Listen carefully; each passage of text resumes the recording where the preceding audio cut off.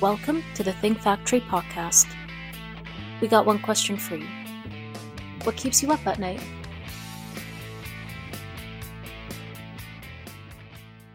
Welcome to the Women's Roundtable podcast, powered by the Think Factory, where we learn how women think big and grow their business.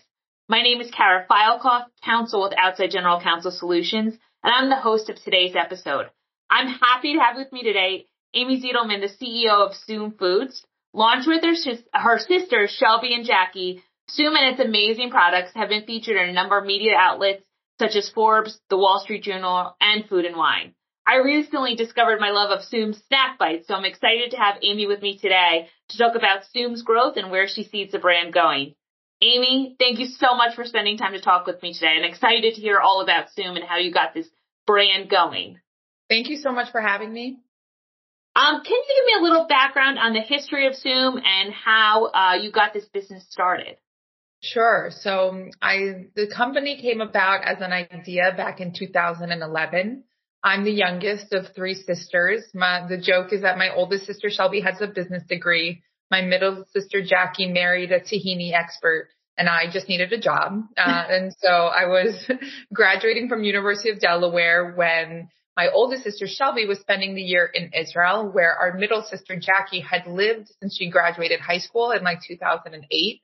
And Jackie was dating her now husband, Omri, an Israeli who has been in the tahini industry at that point for nearly a decade. So as we got to know Omri and got to know the amazing tahina, or tahini as we call it here in the States, available in Israel, the health benefits and all the ways that it can be used, we realized that tahini as a product was really missing in the American market. So we had a brave idea to try to make tahini a more popular ingredient here in the American market.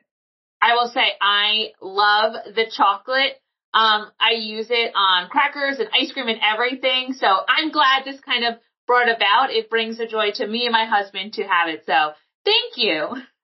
Thank you. We're big fans of our chocolate tahini as well. Yeah, so some additional background on what we sell. We mostly sell tahini, which for those of you that are not familiar is ground sesame seeds. I like to describe it as thicker than olive oil and thinner than peanut butter, but can be used for both in savory and sweet recipes. With that nod to the peanut, seed, nut butter aspect of it, we've created a chocolate spread that's really delicious. It has less than half the amount of sugar as Nutella. It has only 3 ingredients, no palm oil. We're really proud of it, and it's quite a guiltless indulgence, I like to say. And our newest product are these snack bites. They're made with dates, tahini, and oats, and they come in a variety of flavors like double chocolate, cherry chocolate, and maple coconut. Yes, I recently ordered some, so I can say, they are really good. So I'm glad for that kind of new endeavor. So speaking of kind of endeavors, is this your first entrepreneurial endeavor? And have you always had this entrepreneurial spirit? Or what drove you to kind of say, yeah, this is what we want to do? I started Soom right out of college. So it's my first and only entrepreneurial endeavor so far. Our parents are both entrepreneurs. So entrepreneurship runs in our blood. Actually, interestingly, food entrepreneurship runs in our blood. Like our great-grandfather had a small food store in Baltimore when he moved from Russia. Our grandfather was a restaurateur. He owned a very iconic Washington, D.C. restaurant institution called Bastin's in the Washington, D.C. area. Our father went into more traditional finance and our mother was in marketing. But yeah, I guess entrepreneurship runs in our blood. And based upon that, how can you describe your leadership style? And what's it like, especially working with siblings? I'm an only child. So I'm to me, it's so foreign to say oh yeah, me and my sisters, we all kind of work together and got this amazing company. But can you describe what it's like kind of having that and how you all kind of figured out leadership skills? Yeah. What's unique about me and my sisters is as much as we look alike, people can even think we're triplets, we're really different. We have similarities, of course, but our interests and skills really vary. The joke about Shelby having a business degree is true, right? She is the business brain here. I guess I've kind of acquired it over the past decade or so of being in business. Jackie married to Omri, but she's also the heart, right? So she really keeps us in check on sustainability. She manages our supply chain and ensures that the shareholders in our supply chain are treated fairly. For instance, she really is like the heart of the three of us and the heart of the business. And then I studied communication in college, and I focused on interpersonal communication. So I'm really passionate and interested in how people communicate, have conversations, argue, negotiate. I mean, the behavioral aspect to people's everyday and also consumer behaviors are really interesting to me. So I would say that my leadership style falls very closely with my passions of communication more personally. We believe in having a very open organization at Soom Foods. I talk very candidly with everybody from our warehouse department to my chief growth officer. And I think that by creating that mutual respect and keeping the organization relatively flat, considering we're a small team working to really grow this new or less developed category, allows us to find the people that are also really passionate about what we're doing. So we're all kind of rowing in the same direction. I was going to say, what kind of is that target when you're looking for business partners, whether it's kind of suppliers or kind of distributors? What do you really look for when you create those relationships? Because if you're talking about how communication is such a key focus for you and kind of ensuring that, I would say, the ethics and morals behind your company are important, kind of how do you kind of manage those business relationships from the other end? We've created a set of values, and it's not like the original values when we started the company that was like community and philanthropy and transparency. I mean, you could say them more flippantly, but after 10 years or really 8 years of the company, we sat down through a structure called EOS, the Entrepreneurial Operating System. It's based off of a book called Traction by Gino Wickman, and a lot of groups practice it. Soom is on the smaller end of a group that practices it, but in it, you establish company values. So some of them are quality, doing the right thing in the right amount of time and your best effort, however really you define it. We apply that both to our product and also our people. It includes being proactive. You get shit done and you do what needs to be done. And so the same values that we realize is what helps differentiate Soom and set Soom apart as an organization are what we look for in those stakeholders in our supply chain. And we also hope it's part of what consumers find that they connect to with us as a brand and as a company. So I would say that having those North Star values helps keep contractors, people aligned and, committed to the same success. I was going to say, when you said Traction, I lit up because our firm also uses Traction. And yeah, and it's so great because it's so true. Like, I know a law firm seems kind of like, why do values matter? But it's true. You're providing a service. Our law firm's providing, it's a very different and less tasty service than what you have. But it's true. Like, you have to have guiding principles, like making sure your client's business kind of needs are met is one of the big ones for ours. But yeah, when I lit up when you said Traction, I was like, yeah, I get it. If you know, yes, like it's very much so. Yeah. So I noticed that Soom was recently a pie partner for Mana's Pie in the Sky. And then you're also doing a kind of a collab with Seed and Mill. So can you talk about the importance of community and kind of outreach also as Soom Foods?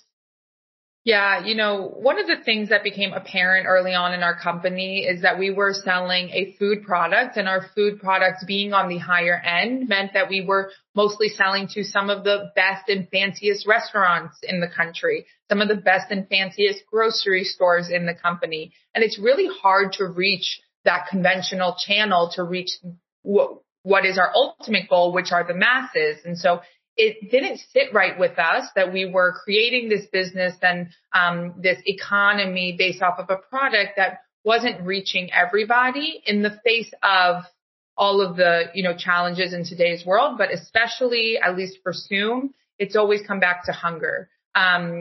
There is a collaboration right now with Seed and Mill that kind of extends beyond hunger because the subsection of the philanthropy that we've been aligned with over the years has also been women's causes, as female entrepreneurs. So when approached with philanthropic opportunities, we really have created these blinders to focus on food as sustenance and health and community and all the things that you're alluding to, and also supporting women. So having the foundation of the company and a physical product has allowed us to reach a lot more organizations than we could, considering our revenue and how big we are as a company. You know, we can't donate thousands of dollars, but we can donate thousands of dollars worth of product. Like, that's a lot easier for us to handle. So we've done that over the years through different ways to support the causes that we are passionate about.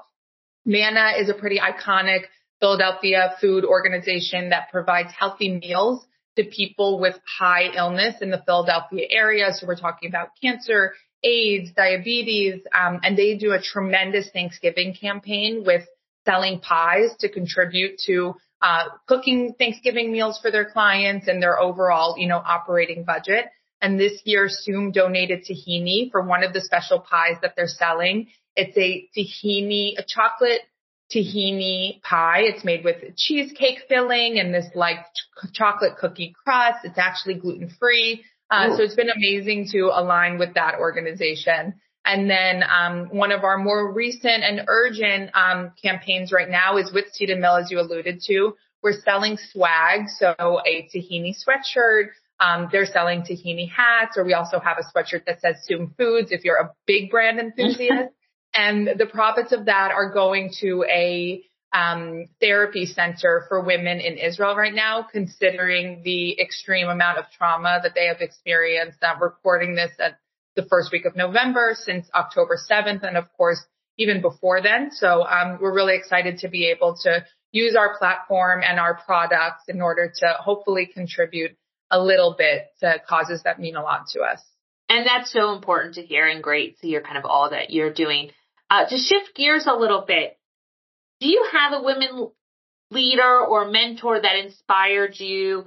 Are there any kind of females that you look to when you're like, okay, like what should I be doing here? Or where do I want to see Soom go in the next 15 to 20 years?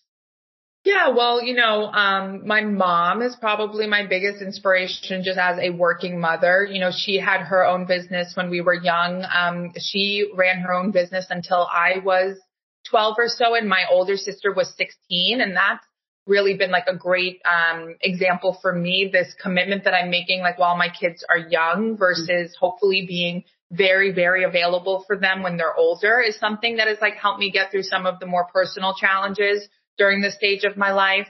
But there are definitely some female entrepreneurs that I follow on LinkedIn and have reached out to, whether often or sometimes over the years. One woman is the founder of Vienna Snacks. She sells a chickpea snack. And we first met because she was a reference for us for a co-packer in Vermont who ended up being a shark. Terrible. Like, it was the worst co-packer ever. Corvi told us that while she was still a client there, saying this is really hard and just want you to know what you're getting into bed with. As she was leaving that co-packer, we then left that co-packer and we were talking about class action lawsuits together. And over the years, she has had a tremendously successful business. Vienna Snacks is the name of it again. And she's just an amazing woman that I can look up to and reach out to and ask for questions because she's several stages ahead of Soom, and she's been very generous with advice as we reach critical points that she can offer, you know, some really helpful tidbits on. Yeah, it's awesome to, I think, have that network because you can kind of do things on your own in a vacuum, but then you're like, wait, like I need to kind of know, like that packer is a great, like, what are we really getting into here? Yeah, exactly. And sometimes you're stuck working with somebody shitty, excuse my language, but like as long as you know who you're up against, I mean, as a lawyer, you probably know this, like as long as you know who you're dealing with, then you can handle the situation. So it was a stage in the company and I'm glad we went through it and we've learned a lot. And now we have better relationships with our co-packers. I was going to say, speaking of kind of looking back, is there any advice you would give your younger self? Now kind of looking at where Soom is now and kind of where it started? No, you know, I'm really proud. We've been particularly patient. Like there have been companies that have grown faster, stronger, quicker, whatever, fill it in than Soom has. And we haven't. I mean, I would say, of course we've made mistakes and of course there are things that I would have done differently, but entrepreneurs, we have to look at mistakes as the leap pad to the next stage. If you look at it as defeat, then you're done and defeated anyway. So people ask that a lot. I mean, if I'm giving advice to others, I would say to be like really mindful of how long it really takes and how much it really costs. It's easy to assume that you could get something done with current resources, but you likely need a lot more time and money than you realize. And yeah, I mean, I love the example that's of Soom for our omni-channel sales approach. We sell to restaurants, to retailers, online. There are many companies over the years that only sold in one of those channels, and it has been very challenging for them given the circumstances over the past 3-4 years. So I'm very pleased, I think, with all the crazy decisions that we've made over the past 10 years. I was going to say, I'm sure having that kind of multi-channeled purchasing has really helped in the face of kind of COVID and the kind of what that did to the restaurant industry. Yeah, exactly. I mean, having our product available on Amazon, which has been on since 2016 or 2017, and the restaurant industry was integral in our survival when the restaurants shut down. But in 2020, restaurants were about 65% of our revenue. Before that, it was even upwards of 80%. Wow. As a young company, we were mostly selling to restaurants across the country for our revenue. And having that diversification saved us during COVID, because the 3 months that restaurants couldn't buy, our sales went through the roof on Amazon and in the few stores that we were in. Same with direct to consumer. A lot of people have built their companies on selling direct to consumer because there was a boom of that after COVID, but that has now shifted tremendously. And those people that weren't selling in grocery stores are in a lot of trouble. So yeah, we really value our omni-channel sales approach. Yeah, it seems it's kind of like made sure that you're almost protecting yourself for the unknown, because you truly, I don't think if I interviewed you in February 2020, you would probably never say, oh yeah, like I expect restaurants to go down significantly and like direct to consumer sales being the kind of leading force. But like, yeah. Exactly. But through EOS, right, we prepare for these kinds of things. You do the SWOT analyses, you think through all of your issues. And when you're really of course, an issue should be a lack of diversification in revenue, right? If all of your revenue is coming from one source, any business owner hopefully would say, this is a red flag. What can we do to minimize the damage here? So it's all been interesting. So at the Think Factory, we like to ask one question to every guest that comes on. And that question is, what keeps you up at night? Oh, God. Well, right now it's nightmares of hostages and, war and stuff, because we kind of can't get that away from it. And that's my own, bias on all of this. Other things that have kept me up at night. One time in 2018, we had to do a recall. I think a lot about the enormity of our distribution now. The bigger you get, the bigger your problems, and so that can keep me up at night.